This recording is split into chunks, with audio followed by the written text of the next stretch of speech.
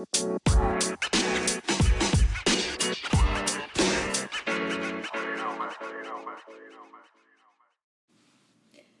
everyone, and welcome to His Grace Prevails, a podcast to encourage you on this journey that we call life. So come on in and let's get started.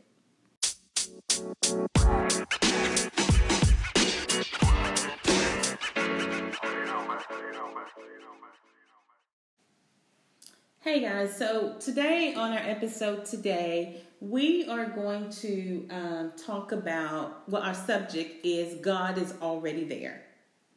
God is already there. And so I was having a conversation with one of my daughters about what we could possibly expect next in our nation. And of course, we started the conversation tackling the issue of COVID-19 and how that will affect our next school year. Will students be able to go back to school? Will teachers be able to go back to work? And this, that, and the other. Will school even open on time? We don't know if it'll open in August. We don't know if it'll open later in September. We even talked about all of the high school students who just graduated this year, and they're excited about going off to their various college campuses and experiencing that campus life. Will they even get the opportunity to do that, to experience that in the fall? We don't know.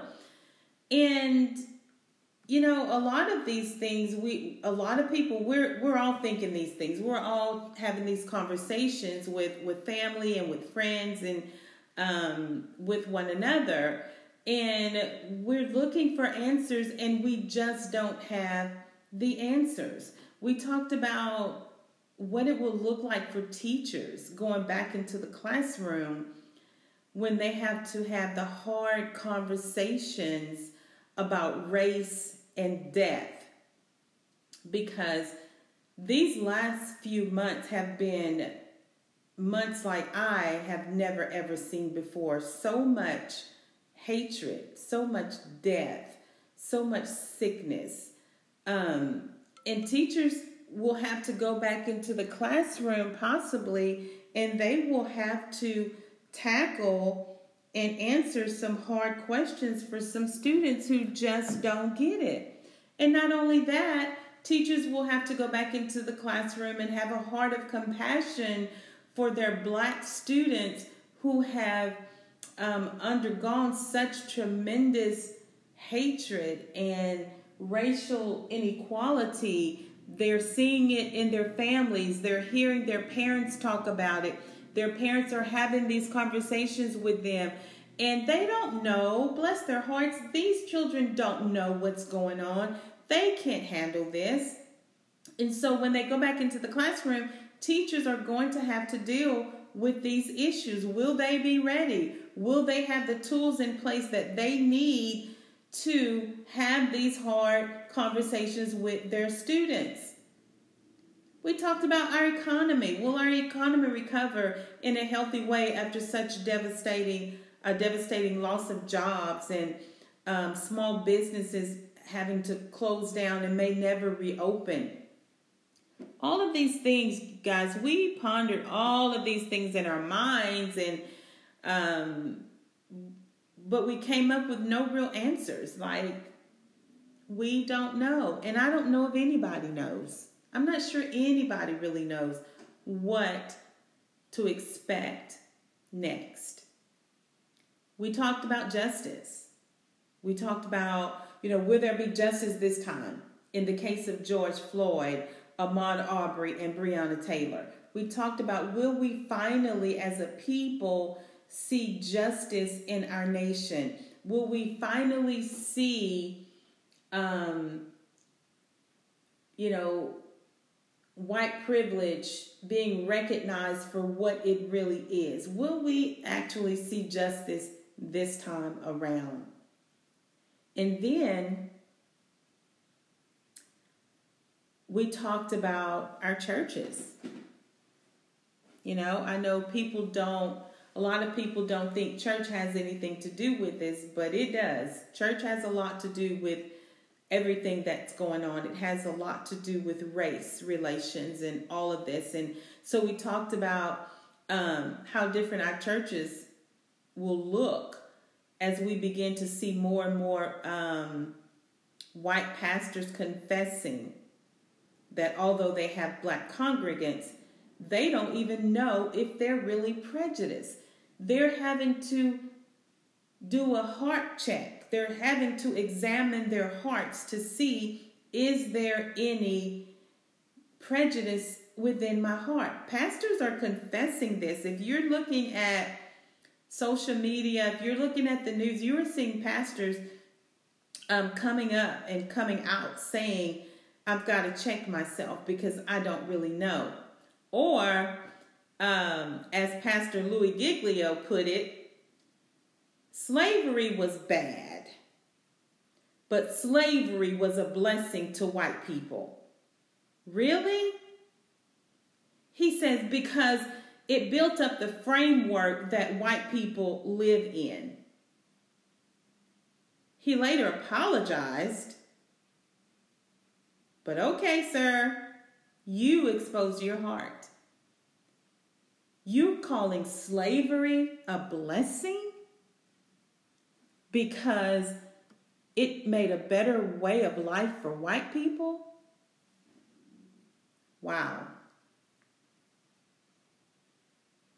It made me think and wonder, do we really know those who labor among us? Do we as Black Americans really know those who work in the cubicle or the classroom next to us? Do we really know those with whom we worship next to week after week? And I ask myself the question, where do we go from here? I don't know the answer to any of those questions, yet they have been in the forefront of my mind for weeks and weeks and weeks now. And so as I was on my daily walk, I just began to pray and I began to pose all these questions to God. God, what will this look like? What will this be like? What will our environments that we have to return to, what will they feel like? Will there be tension? Will there be unrest? What, Lord, what? How do we recover from COVID-19, Lord? All of these things. And so I just begin to pour out my heart to God and give all these things to God. And as I did that, right then and there, I heard a promise whispered from our Heavenly Father. And He said to me, I have already gone before you. That was so calming to my spirit. And it brought a peace over me like I hadn't felt in a couple, 2 or 3 days. I then turned my questions and doubts into praise. And I thanked God for going before us. And I'm not just saying, God wasn't saying to me, I'm only going before Black people. But I believe that God has gone before all of us. Every race, every culture. Because everyone is affected by the things that are going on in our nation, whether it's COVID or racial tension. Everyone's being affected. So I believe that God was saying to me, I've already gone before everyone. I've already gone before you all. And so I thank God for going before us. But of course, you know me, and I had to go and I had to get a word, something to back up what God had just spoken to me. And I came across this Deuteronomy 31:8. And the Lord, He is the one who goes before you. He will be with you. He will not leave you nor forsake you. Do not fear nor be dismayed. It's the Lord. He is the one who goes before us. He is the one who will be with us. He is the one who has not left us, neither will leave us nor forsake us. And then he says to us, do not be afraid or dismayed at the things around you. Don't be afraid and dismayed at the things that you see and the things that you hear. I will go before you. And then Isaiah 45, verses 2 and 3. I will go before you and make the crooked places straight. I will break in pieces the gates of bronze and cut the bars of iron. I will give you the treasures of darkness and hidden riches of secret places, that you may know that I, the Lord, who calls you by your name, am the God of Israel. I love that, because again, when Israel was, this was a word spoken that God was going to use Cyrus to bring about peace and justice and reformation for Israel. And so God spoke this word and he said, I am going before you, and every crooked place I am going to make straight. Y'all, there's a lot of crooked places right now. And I believe that God has already gone before us, and he's making those crooked places to be straight. One of those crooked places is injustice. I believe that God has gone before us, and he is making that crooked place straight. Another crooked place is the health crisis that we're in. I believe that God has gone before us and he's making that crooked place straight. I believe what the word of God says to me. He says, because I know you by your name, I will do this for you. Y'all, I don't know what tomorrow holds, but I do know the one who has gone before us. He has already prepared a path for us to walk.